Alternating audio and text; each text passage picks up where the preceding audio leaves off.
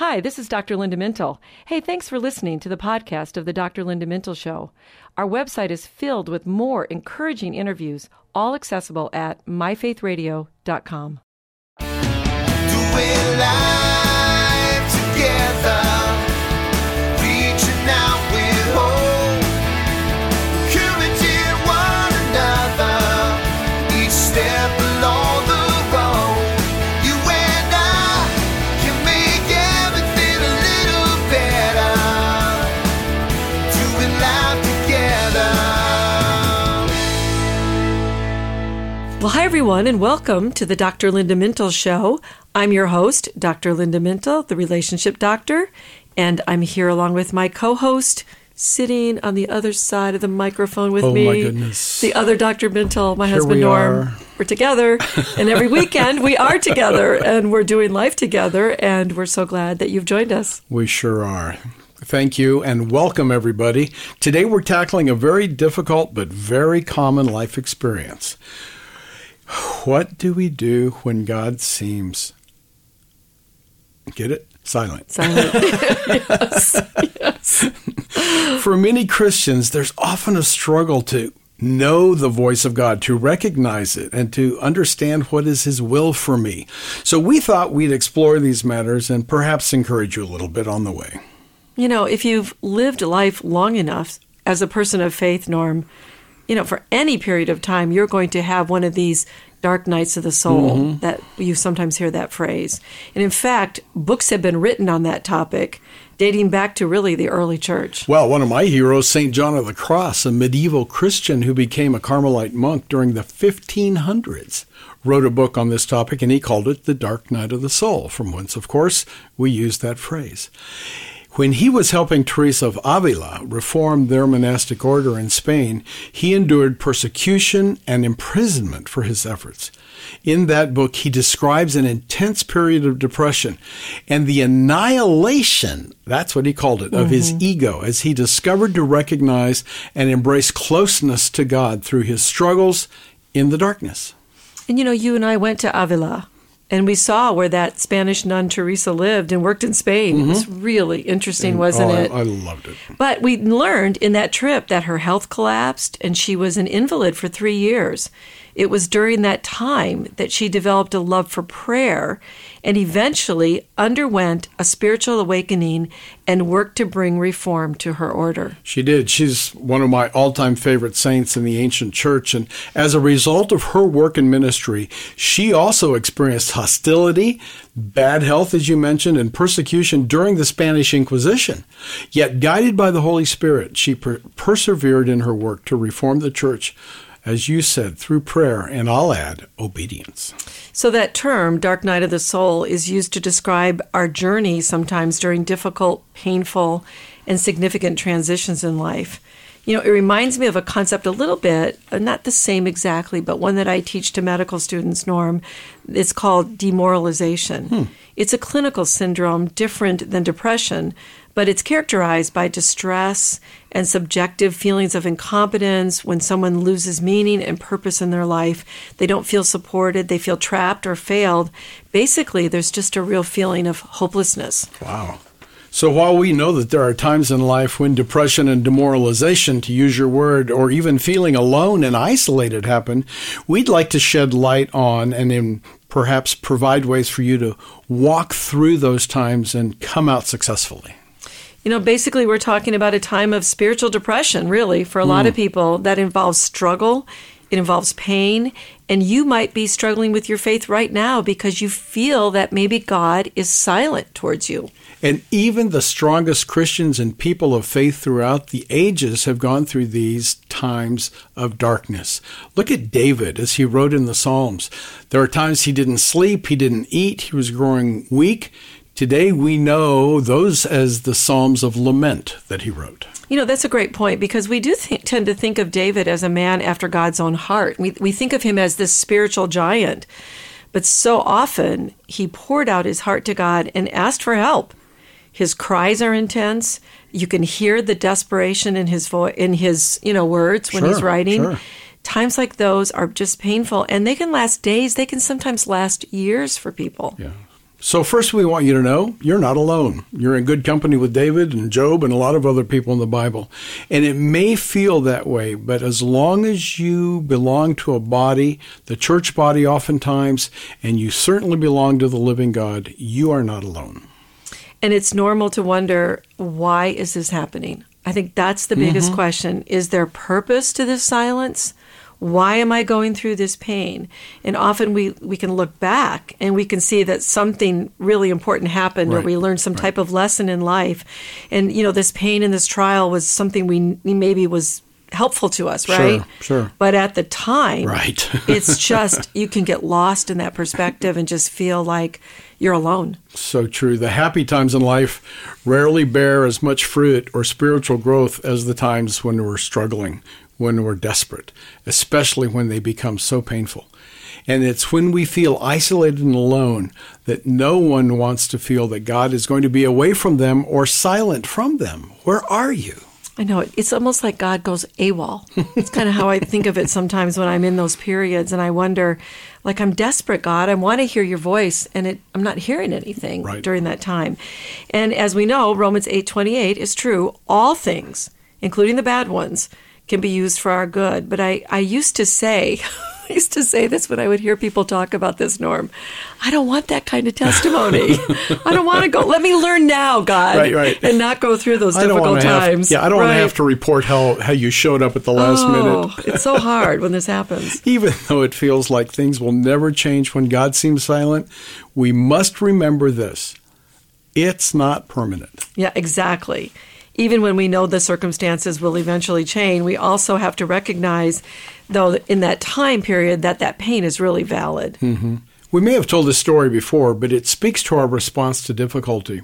You remember Martin Luther, during all the intensity following his debates about Christian reform, he became quite discouraged. And in fact, at one point, he was even unresponsive. His wife, Catherine, was worried and then tired of his ongoing depression. So it's kind of humorous.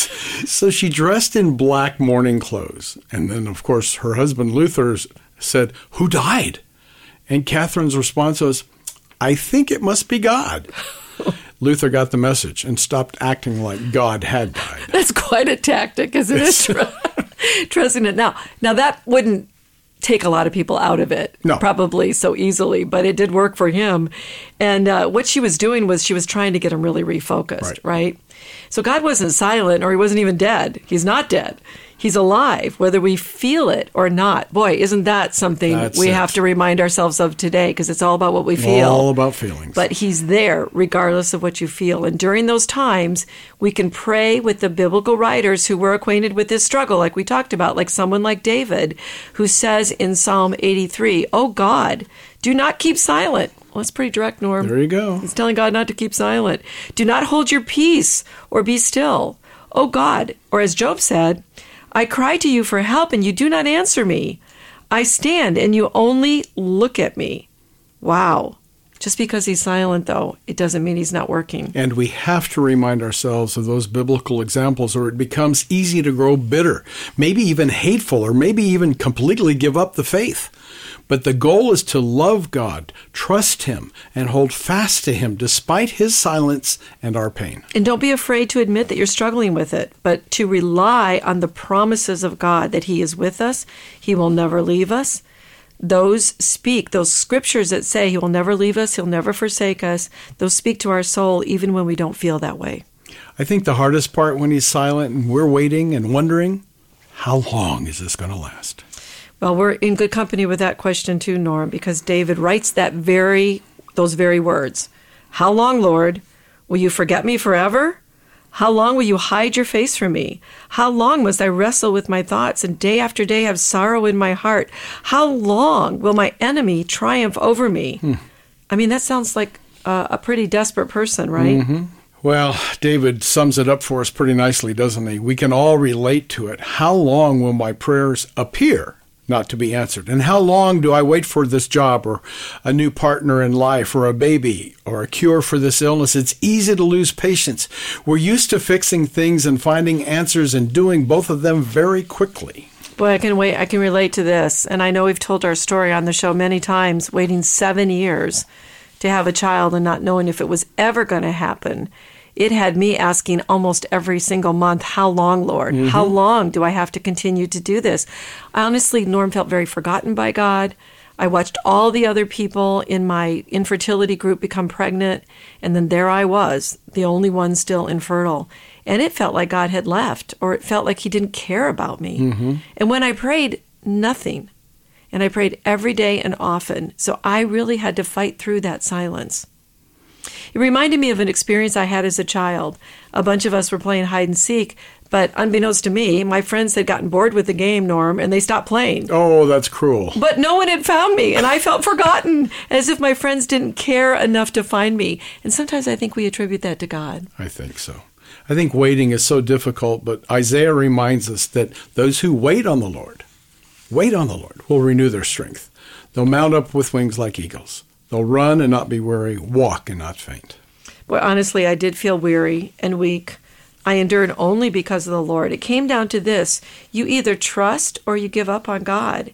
And if you wait on him, like Isaiah says, you will realize that he is God and you are not, and all things are in his timing. And so often silence is all about timing. God is working in us, around us, in ways we can't fathom, but he's not bound by our time, our clocks. He created time, and in his version of our timeline, he's already acted. Sometimes that's difficult to comprehend. Well, 2 Peter 3:8-9 tells us, with the Lord, a day is like 1,000 years, and 1,000 years are like a day. The Lord is not slow in keeping his promise, as some understand slowness. Well, I have trouble with slowness, understanding slowness. This is still from the word. Instead, he is patient with you. And I can honestly say that there are times when it feels like 1,000 days, right? Right. A day. Right. It sure does. And no matter what we wait for, God's concept of timing is rarely ours, like we said before. But we know it's perfect. I know there are some of you listening who may need to be reminded of that and be encouraged. Well, speaking of timing, sorry, we've got to take a quick break. We'll be back with more on the Dr. Linda Mintle Show right after this. The other night, I had an interesting conversation with friends at dinner. We were talking about the idea that Bible stories were not just nice stories, but they were there to help us relate to difficulties when they come. Now, I know this wasn't exactly a new thought. I know we know this. But how often do we think about what we are going through and actually place our life stories in the context of those Bible stories? So here's what we did. We took turns and we related a current issue that we were each having to a specific Bible story. Then we used those stories to encourage one another. So for example, one of my friends had a relationship with his boss that felt a lot like David's relationship with Saul. One moment the boss was praising him and giving him assignments. The next moment, the fiery spears would fly. Like David, he trusted God for his tomorrow. He often wondered about the timing of God's intervention, but trusted that God was working on his behalf and the plans God had for him were good. Another friend related to Joseph. She was in a job, unappreciated, and felt thrown to the side while others ascended and were promoted. She could really relate to being in the prison of neglect and rejection, hoping and praying that the king, the boss, would remember her and release her from false charges that caused the rejection. Like Joseph, she believed God would restore what was lost. By the end of the dinner, we were laughing and smiling. Life may have thrown us a few curves, but we were determined to react to those curves like the people of faith who went before us. So the next time you need a little encouragement, hey, grab that Bible storybook and think about the lessons we teach our children. Those stories aren't just for kids. They can really encourage us too.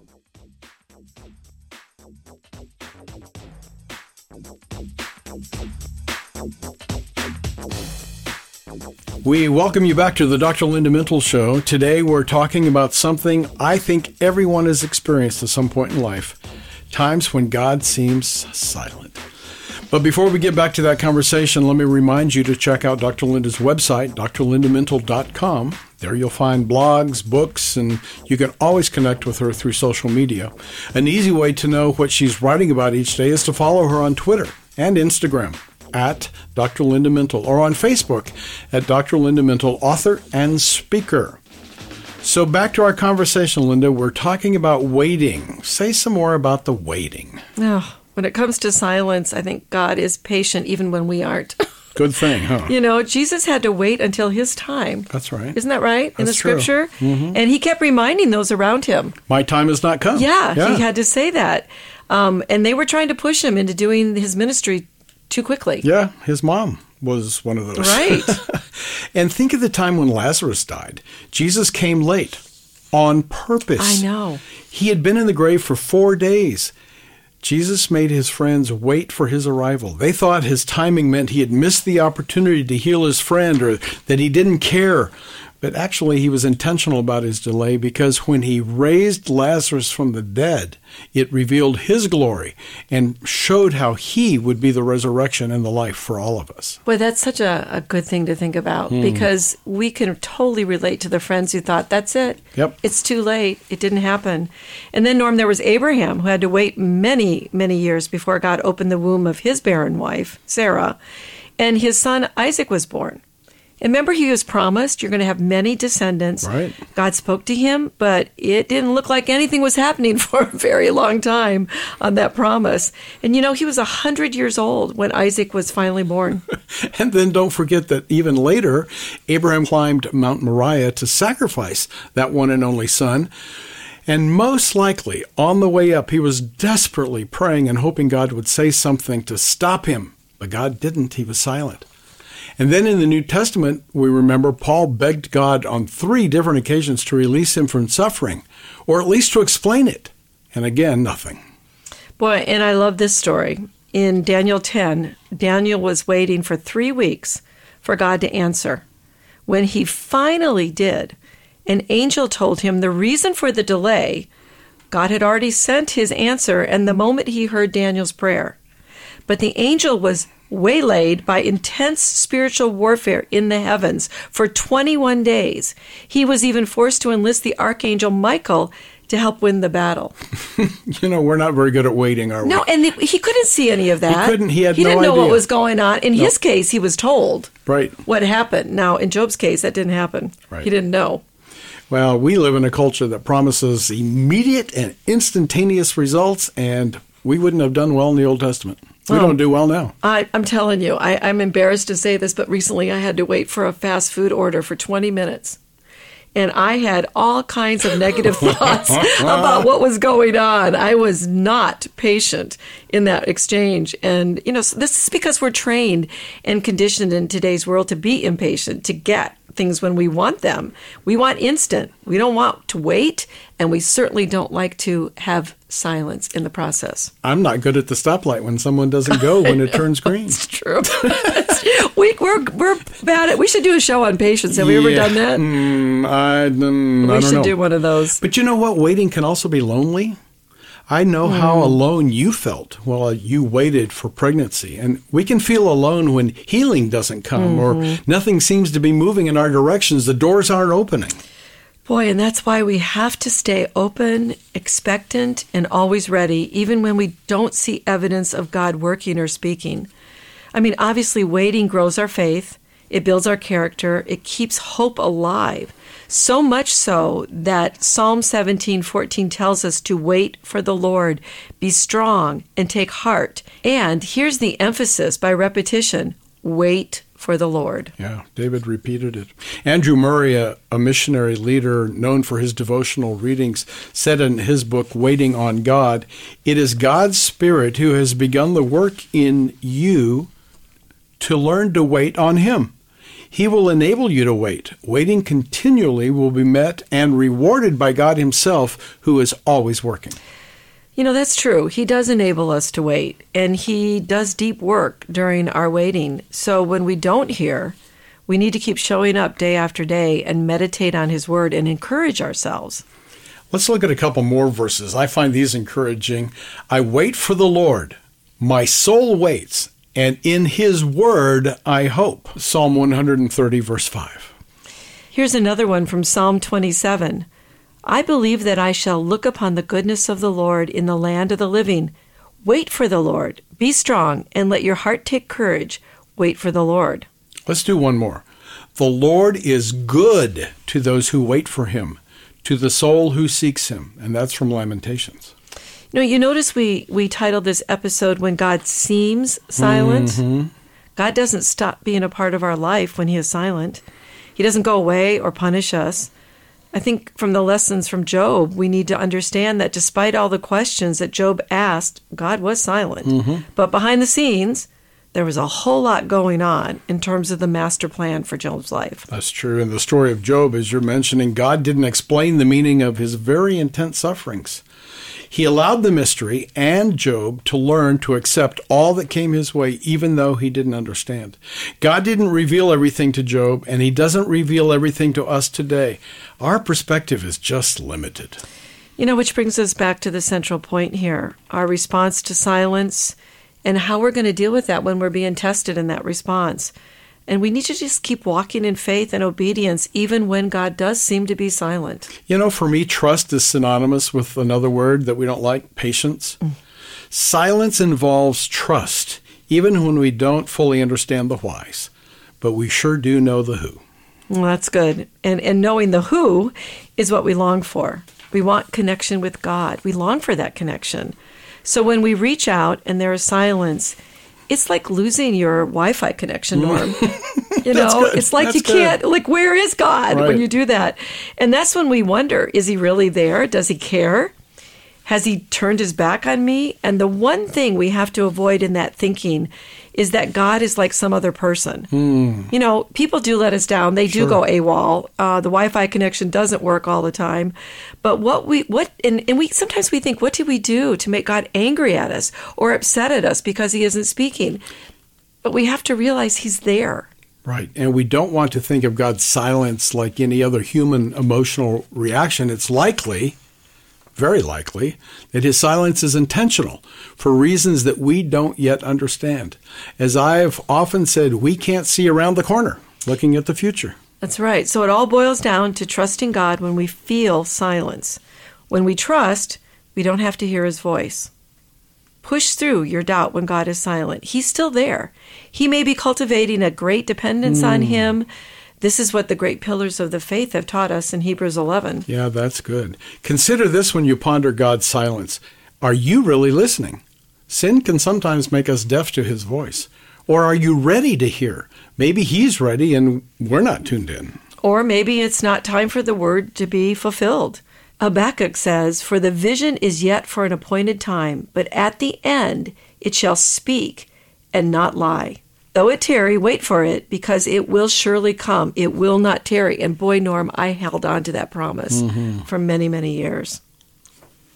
So a caution I hear in all of this is that we should resist the temptation to try and make things happen ourselves because we're impatient. Oh, boy. And if we just look at the stories of what happens when people move ahead of God, it's not good. No. When God gives his word, just wait for it. He is faithful to complete his good work in you. And we have to trust that his word is true and be obedient. I once had a boss who often said, and I've said this many times since, pray like everything depends on God, act like everything depends on you. Now that's good balance. So as we close out the show, you have an excerpt of a passage written by Christy Walker from her book, Disappointment. It kind of summarizes what we've been talking about. It really does. And so I hope Christy doesn't mind that we read from her book. It's really good. She says, "From the valley, I look up to the mountains and say, 'Why, God? Why do I have to be down here instead of up there? I've been down here for so long.' And into the silence he speaks, if I'm willing to be silent enough to listen. 'I want to take you to the mountaintop, but you are not yet ready. The climb is hard and steep, and you must train a little while longer. This valley is preparing you. Suffering and waiting produce the necessary perseverance, character, and hope that you will need to get to the top, without which you would certainly fail. Trust me, it seems to you too long, but it is a necessary amount of time. My timing is perfect. I have not forgotten you. I see your faithfulness and your struggle. I appreciate your honesty. I am with you always, and soon, when you are ready, we will stand on the summit together. And when you look back down on that valley, you will finally understand.'" So stay strong when God seems silent. He is always working on your behalf. Well, that's all the time we have today. Many thanks to our producer and my co-host Norm Mintle, who makes the show a conversation, and our technical producer, Katie Sims. From all of us here at Faith Radio, hey, we'll talk to you again next weekend. In the meantime, remember, we're doing life together, and it's better when you don't have to do it alone. Doing life together.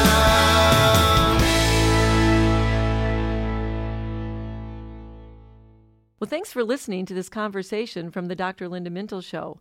These podcasts are available because of listener support. You can make a gift now at myfaithradio.com. And thanks for sharing this audio link with a friend and helping us grow the impact of the Dr. Linda Mintle Show. Also, take a moment to subscribe to the podcast today at iTunes or your podcast player, and you'll never miss a show.